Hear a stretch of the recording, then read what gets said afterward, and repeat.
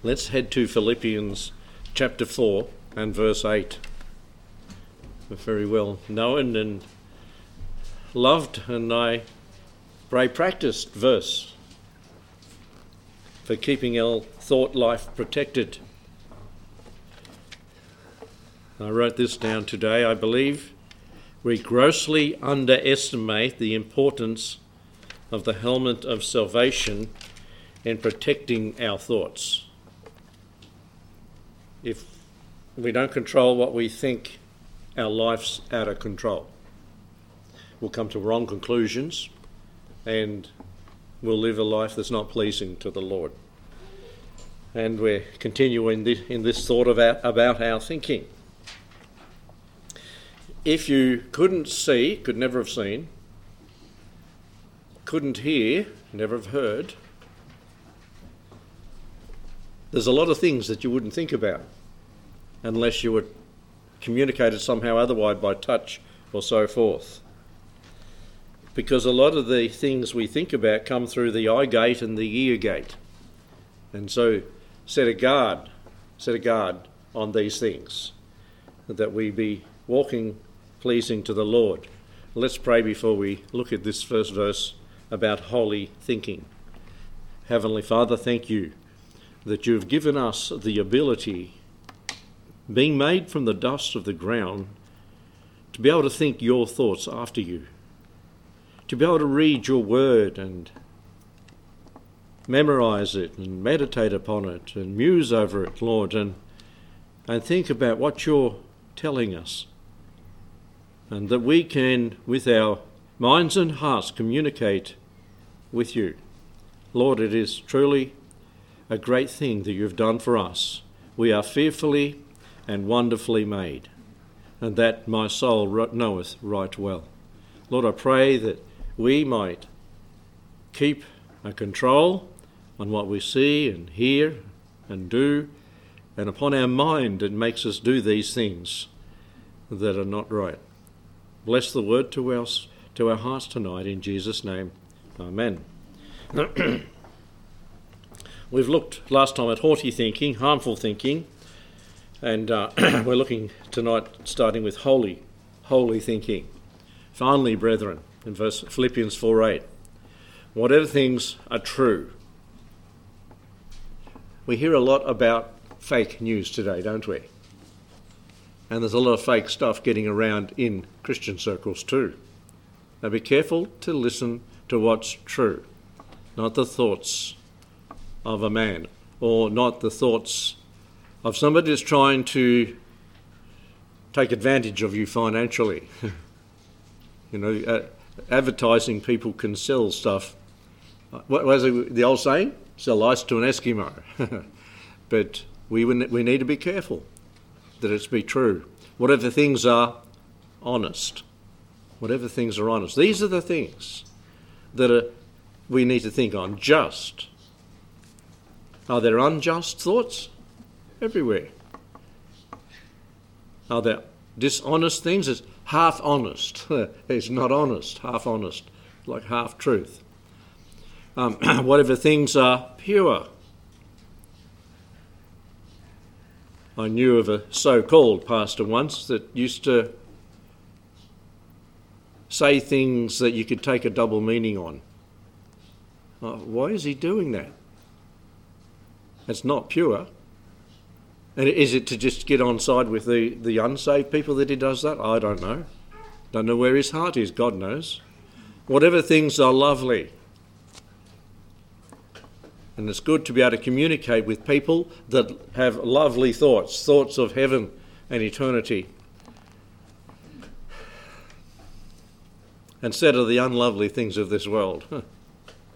Whatever things are of good report. What does that eliminate right there? Gossip. Read through the book of Proverbs if you want to know about tale-bearing and gossip. It's over and over again that's brought up. That are of good report. Good news from a far country blesses the soul, doesn't it? When you hear good report. If there be any virtue if there be any praise, think on these things, those things which ye have both learned and received and heard and seen in me do, and the God of peace shall be with you. And so, thinking the Lord's thoughts after him, thinking holy thoughts. Early in the book, in chapter 2 and verse 2, let this mind be in you, which was also in Christ Jesus. Looking not every man on his own things, in lowliness of mind, let each esteem others better than themselves. And so, thinking after the Lord. Mind not high things, but condescend to men of low estate. That's Romans 12 and verse 16. In the Old Testament, there was the holy place, there was the holy altar, there was holy sacrifices, there was holy garments, there was holy ointments, there was many things that were called holy. But as you think through all those things, they're things, that's what they are. In the New Testament, the focus instead is to spiritual holiness, our relationship with the Lord. Shadowed in the Old Testament ceremonies were these things that we are to be today. Like we have a holy calling, 2 Timothy 1:9, a holy calling. We have a holy faith, Jude 1 and verse 20. Well, there's only one chapter there. A holy faith. We are a holy nation, according to 1 Peter chapter 2 and verse 9. And it's referring to the church and not Israel in that one. That's the only time that the church in the New Testament is called that. And we understand what it means from the rest of the New Testament. But there are those that try to twist it to make it so, well, that makes us part of the nation of Israel. We are established before God in holiness, 1 Thessalonians 3, 12 to 13. And there's something wonderful that we find in the second last chapter of the Bible. We are destined for a holy city. There's not one sin, not one thought, nothing that is bad with the city or sinful about the city. I was reading part of the conclusion of, I'm at the end of the book, so I'll probably stop quoting it now, from Ridley's book, and he deals with the holy city. And he deals with this, the holiness and the beauty of it, the glory of it. And he goes through it in describing some of the words that it's described by. But the holy city, what a different place to the unholy cities we have in our world today. There are cities, but what goes down in there? If I said King's Cross, what do you immediately think about? What city? Sydney. Sydney, did you say? I said City. But that is, there's always a place of disrepute, places, many in these, but not in the holy city. It's eternally going to be a blessed place to live.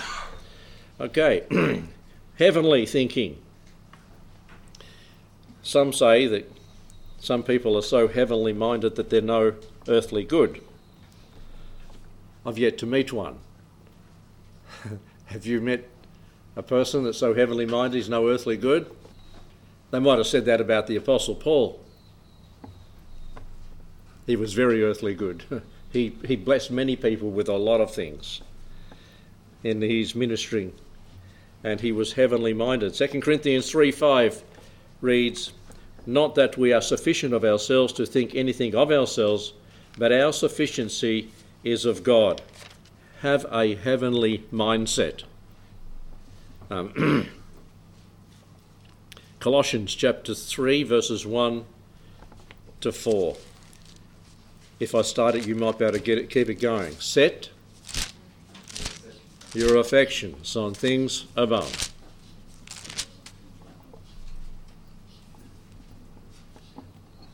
I start on the second verse. If then ye be risen with Christ, seek those things which are above, where Christ sitteth on the right hand of God. Set your affections on things above and not on things of the earth. Heavenly thinking. Set your affections on things above. For ye are dead and your life is hidden with Christ in God. And so, heavenly thinking. It gets your perspective right It helps you adjust your thinking for this world and the things that tempt you to get it right, to devalue the things of this world, that all will perish, as it says in Scripture, with the using thereof. Set your affections. Philippians, where we were, in chapter 3 and verse 20. Philippians 3 and verse 20. For our conversation is in heaven. It's not like we're up there speaking in heaven, but our manner of life, our conversation is in heaven, from which also we look for the Saviour, the Lord Jesus Christ. It's heavenly thinking. Our conversation will be heavenly centred if we're thinking about heavenly things. As a lot of preachers say, after the sermon you get out and start talking to each other. How's the weather? It's hot today, cold today. But we don't talk about the heavenly things. Where's our thoughts? These heavenly things. And Matthew chapter 6, this one comes to mind, verses 19 to 21. Lay not up for yourselves treasures on earth, but lay up treasures in heaven. For where your treasure is, there will your heart be. Also, it says in those verses there, Matthew 6, 19 to 21. Heavenly thinking. And one from the Old Testament in Isaiah chapter 55, verses 7 to 9. Isaiah 55.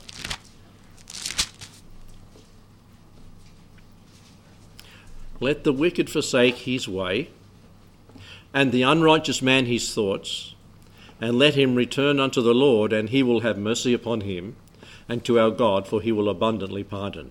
For my thoughts are not your thoughts, neither are your ways my ways, saith the Lord.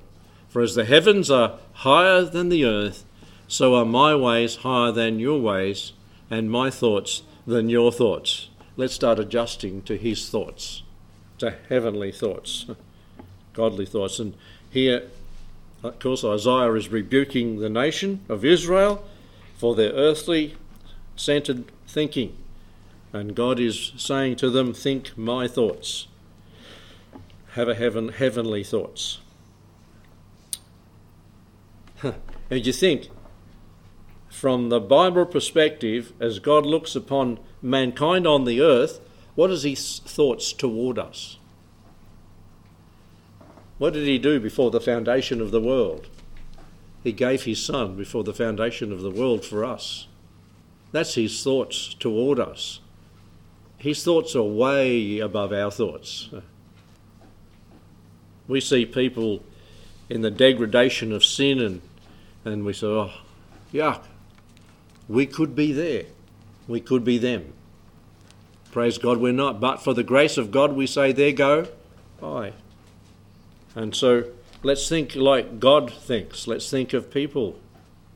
Let's think of the things of this world and the people of this world as God would have us think, as he thinks of them. Heartening thoughts. In Psalm 139, verse 1 and 2, and I've written a lot of these for the sake of time. Psalm 139, verse 1 and 2, O Lord, thou hast searched me and known me. Thou knowest my downsittings and mine uprisings. Thou understandest my thoughts afar off. Isn't that a heartening thought?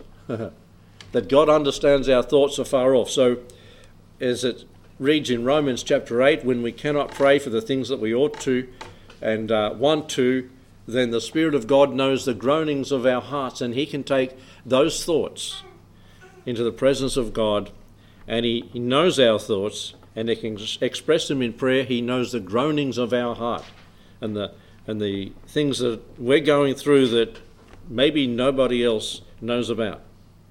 Heartening thoughts. 1 Peter chapter 1 and verse 13. Let's turn to this one. 1 Peter 1:13. The helmet of salvation, protecting all the things that we think about. 1 Peter 1:13. where we read, "Wherefore, gird up the loins of your mind, be sober and hope to the end for the grace that is to be brought unto you at the revelation of Jesus Christ." Gird up the loins of your mind. What's that? What's that meaning? Don't have any loose ends. Okay. Don't have any loose ends. Rabbit trails down here and down there, like an octopus with all these things going out, tentacles. Gird them up, bringing them in. Bring the garment, the soldier, taking the garment up, tuck it in so he can go for it, not trip over. And there are some loose ends in our thinking, aren't there? The helmet of salvation we need to protect us from the loose ends that we can go off. And because we're made in God's image and we can think and we can imagine things. I don't know what a cow thinks. I don't know what an animal thinks. But I think they don't imagine. They act on instinct. But we can, as human beings, imagine, invent, and do things, be creative, that they can't. And the danger is with the imagination, isn't it? It can run wild if we don't gird up the loins of our mind. That's the strength of our mind. It's where it happens, is it not? Again, back in Psalm 139 and verse 23, it reads, "Search me, O God, and know my heart. Try me and know my thoughts." Know my thoughts. If we say that, we ought to mean it, because he does know our thoughts, does he not? Another one in this, in bringing our thoughts into hostage, taking them captive and don't let them go unchecked, is 2 Corinthians chapter 10 and verse 9. Before a criminal commits a crime, what has he already done? He's thought about it. When a person does not think about something and commits an offence against somebody, what is that called?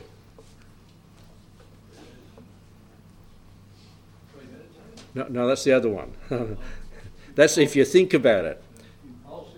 Impulsive. It's not meditated. Oh, now the thought's gone. Grab that one. It's manslaughter. It's not like I intend to do that. What's the word?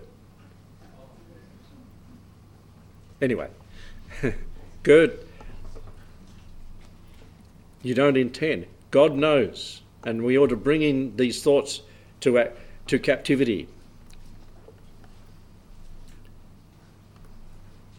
When we let our imaginations go wild on any subject, temptation comes our way. God will provide a way of escape, but we have to take it. Gossip. The imagination can embellish. The story goes around the circle. You do that in a group of people. Tell someone something and has to get to the end of the line or the circle and see how the story has changed. And so it is with gossip and slander and tale-bearing. Gird it up. A look, a tone of voice, and our imagination can go wild about what the intent was. Fear and worry. Gird up the loins of your mind, as it says we'll go to 2 Corinthians chapter 10 and verse 5. We read there, "Casting down imaginations and every high thing that exalteth itself against the knowledge of God, and bringing into captivity every thought to the obedience of Christ." That's expressing what was expressed in 1 Peter 1:13. Gird up the loins of your mind, bring every thought into captivity to the obedience of the Lord Jesus. Would he think this? If he wouldn't, and it's not holy thinking, axe it. Cast down these imaginations and these high things that exalt themselves against the Lord. Ezekiel 8:12 says, "Son of man, hast thou seen what the ancients of the house of Israel do in the dark? Every man in the chambers of his imaginary. For they say, the Lord seeth us not, the Lord hath forsaken the earth." This is when Israel had gone captive, part of them, and the others were going to cop it, and another captivity happened. But they, in their chambers of their imaginary, they say, well, God doesn't know. He doesn't know what I'm thinking. Nobody does. God, yes, he does. Yes, he does. Bring them into captivity. Hostage thoughts. Make them hostage. And helpful thoughts. Helpful thoughts. The last one there, Proverbs 12 verse 5, the thoughts of the righteous are right. The thoughts of the righteous are right. The first half of that verse. Again in Proverbs 16:3, commit thy work unto the Lord, and thy thoughts shall be established. Thy thoughts shall be established. You know, you're trying to do something, you're trying to think through something. What happens when you get older to try to think through something and put it in logical order? It's harder to do. Takes more time to do it. But we need to train our minds to think that way. If you see a person's yard or their bedroom or their workshop, don't like to think about that, and it's all over the shop, it's all over the place, what might their mind be? All over the place.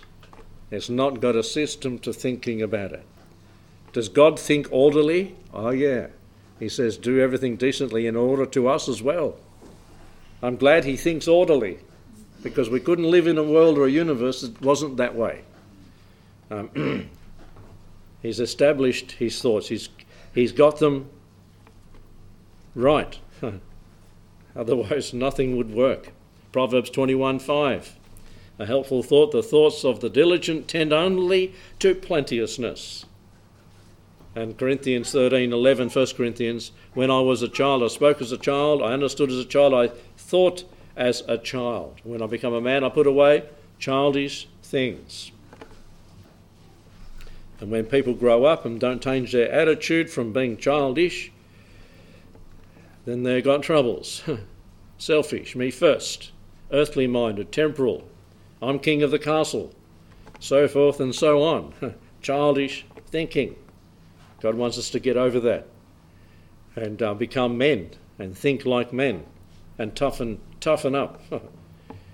As a man thinketh in his heart, so is he. We started with that, and concluding with Hebrews 4:12, for the word of God is quick and powerful, sharper than any two-edged sword, piercing even to dividing asunder of soul and spirit, of the joints and marrow, and is a discerner of the what?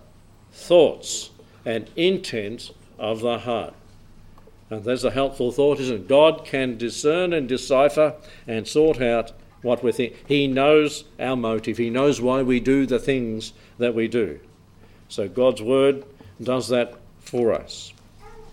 Let's put on the helmet of salvation and be sure to wear it every day, all the time when we're awake.